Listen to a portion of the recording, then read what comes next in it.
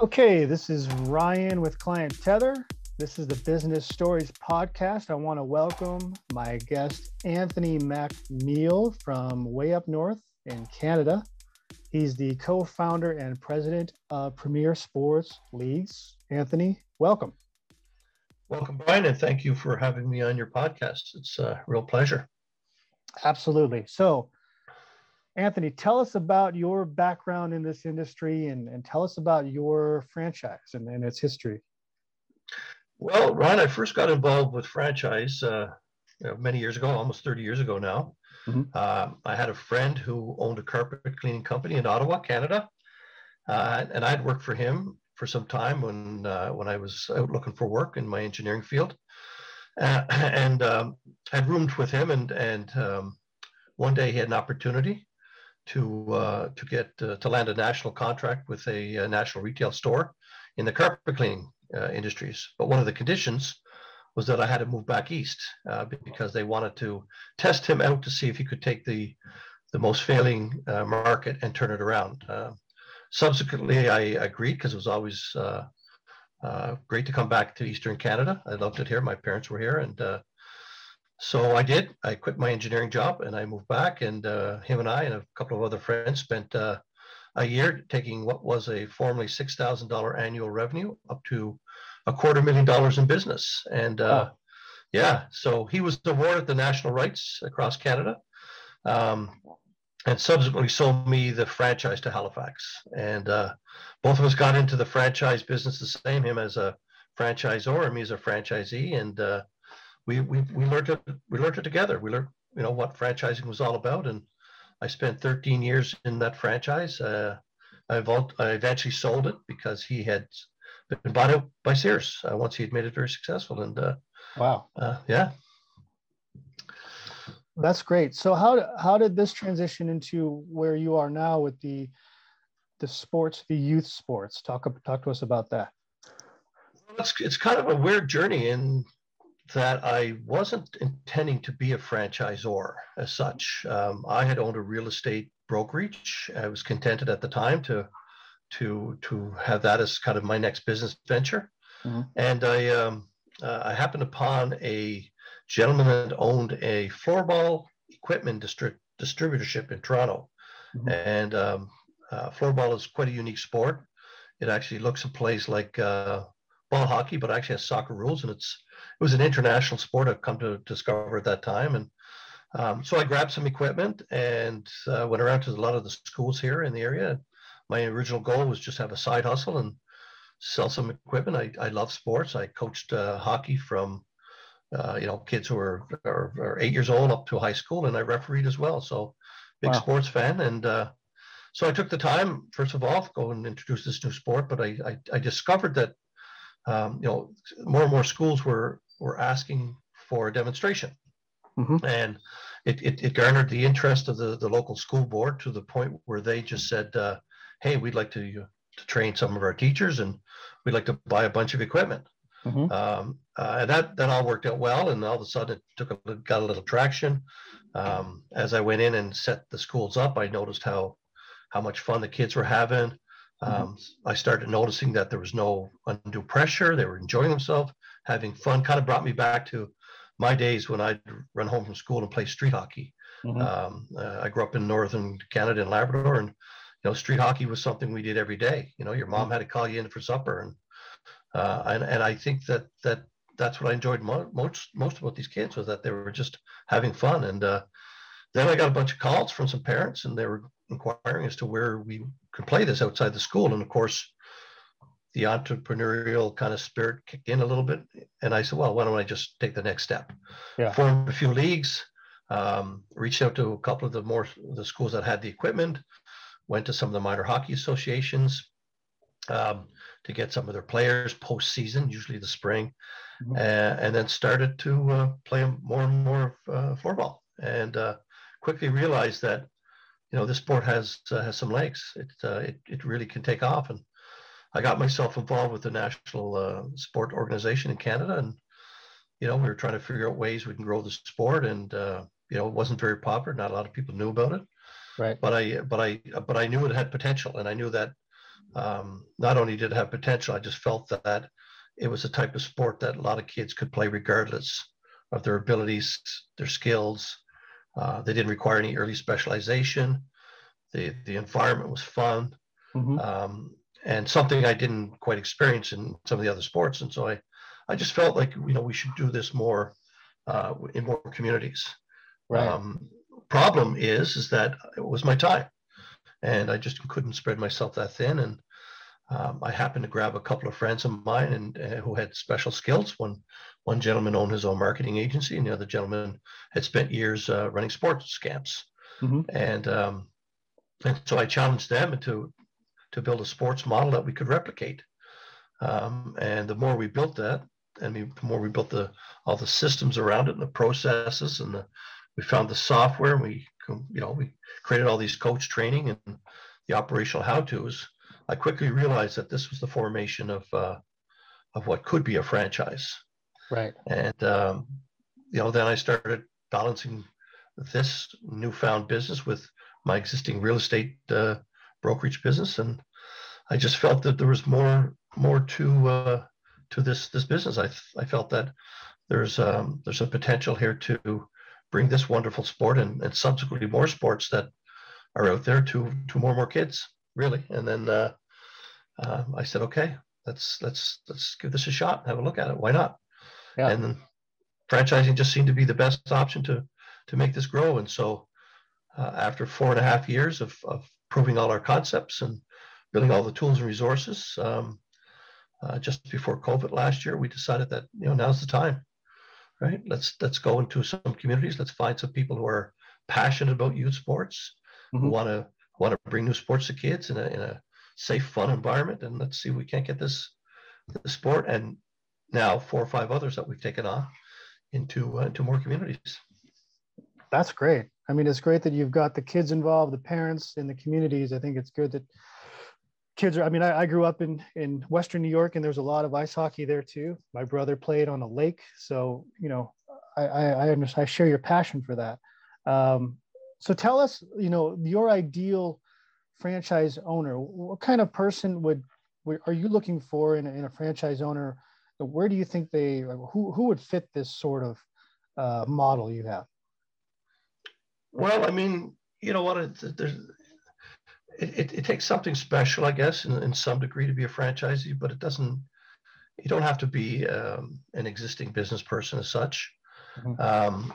I mean, it's a difficult question, Ryan, to be honest with you, because I don't think there's one set kind of model to any franchise. Everybody brings certain skill sets, right? I believe, and but there are certain things that I would prefer in somebody who's looking to buy a franchise. For me, the first and foremost thing is that they need to have a passion for helping people out. Mm-hmm. In particular, in our case, helping youth through sport. Right. That to me is the above all. Right. Secondly, of course, they would need to have a network that they can go into and not be afraid to go to some of their personal network, not to be afraid to reach out to some community organizations and be a little bit persistent to get those organizations to partner up with them or do something that they can work where they can feed their leagues, and like I did, knock on some school doors and have the phys ed teachers of the schools try the sports and just to engage the kids, because it's the type of we have the type of sports that typically people don't know about. So most of what we have to do is we have to do what I call taste testing. Yeah. We need the kids to try it and see if they like it. And I know what happens personally because I've seen it over the last 4.5 years. I know what happens when the kids pick up these sports and when they're done right, that is. I mean, sports are great. They can do so much to build up a kid, but if they're not done right, they can do so much harm too. So right. One of the key things that when we pick up this sport is that we go after sports that we know don't have any preconceived cultures in them or right. High expectations. There's a lot of those sports out there that already does that, and unfortunately, it's in some cases, not all, it's more destructive than it is edifying to the kids. So, as a matter of fact, there's a story that comes to mind. We had a young fella. I went into one of the schools, and I'll call him Peter for now. And so Peter was one of the kids that he really wasn't accepted well with his peers in school, and they picked on him a bit. And during one of our lunch programs that I went every week, I made a point of ensuring that Peter was engaged into the sport, and he wasn't the best player there, but he tried his hardest. And but a month or two later, when we had finished the school program, I had started a league on the other side of town, and I got a call from this mom wondering if her son can come out and join. And we were already kind of halfway through our season, so I said, well, tell him to come out and we'll see if we can find a spot for him. And so he came out, and to my surprise, it was Peter, and had come from the other side of the city, really loved the sport. Obviously something resonated with him. And a lot of the kids I had on both teams at the time were good hockey players, and they were athletic to a certain degree. And one of the coaches, who actually became one of my franchises, he just loved kids. He ran a hockey association here. He graciously said, yes, we'll make room for Peter, to the chagrin, of course, of some of the players. But Peter wanted to play nets. And if you ever watch floorball, being a goalie in floorball is a little different. You're on your knees, you don't have a stick. The ball is coming in at 60, 70 miles an hour in some cases. And it's difficult. It's challenging. And he went in, and you know what? They lost the game. And they lost not only the game by a few points, by quite a few points. And so, the coach and I are looking at each other, and we're realizing that the kids were a little down, but we gave a moment to make them feel how important it was that they allowed somebody to come in and play on their team. Right. And you know what? The thing about kids is that, winning is nice, but they forget after the game is over. And they did. And so we kind of wrapped it up with the parents, said, thanks for coming out. Hopefully we'll see you sometime in the near future. Yeah. And the coach said, hey, does he want to come out again next week? Right. And I looked at the coach and I said, your call. And sure enough, he invited him back. But before he returned, I had sent Peter a whole bunch of different videos. And I said, Peter, just look at these videos. They're little movements of goaltenders, might help you out. Can't wait to see you next week. He came that next week. He put the goalie gear on. All of a sudden, he started making these moves. And it was obvious that he looked at the videos. Some amazing saves, unreal. The kids were starting to cheer for them. They were starting to praise him, and they were, just a week earlier they were kind of disappointed, but now they were befriending him, and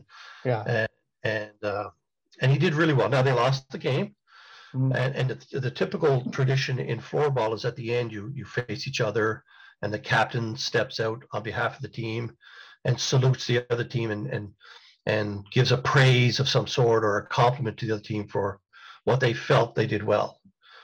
Steps back in, and the other captain of the team. So there's a kind of an exchange of compliments at the end. And the team voted Peter to be the captain. And that was the kids. Yeah. That's great. And and Peter stood up there. What he said was authentic. It was real. It was heartfelt. I still get goosebumps thinking about it. And I think it was at that moment I realized, in my heart, certainly that there is youth sports. When the adults step aside, other than maybe some governance, but certainly not involved, kids can manage their own affairs and grow and learn even more than what the sport is, not just the skills.